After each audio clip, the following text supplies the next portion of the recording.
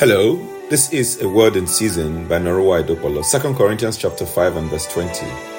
We are therefore Christ's ambassadors, as though God were making his appeal through us. We implore you on Christ's behalf, be reconciled to God. As ambassadors for Christ, we represent him here on earth, carrying his message of reconciliation and love to the world. We have the privilege and responsibility of sharing the gospel and making disciples.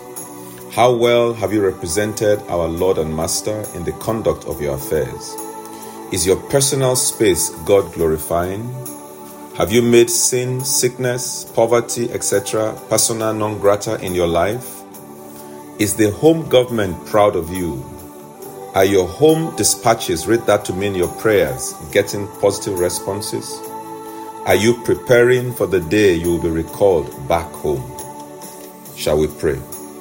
I'd like you to say, Lord, help me to be a faithful ambassador for Christ, sharing his message of love and reconciliation with those around me. Say to him, Father, give me boldness and wisdom to represent you well in everything I do. Let me be an ambassador that will make the home country proud. May God bless you and have a wonderful day. Amen.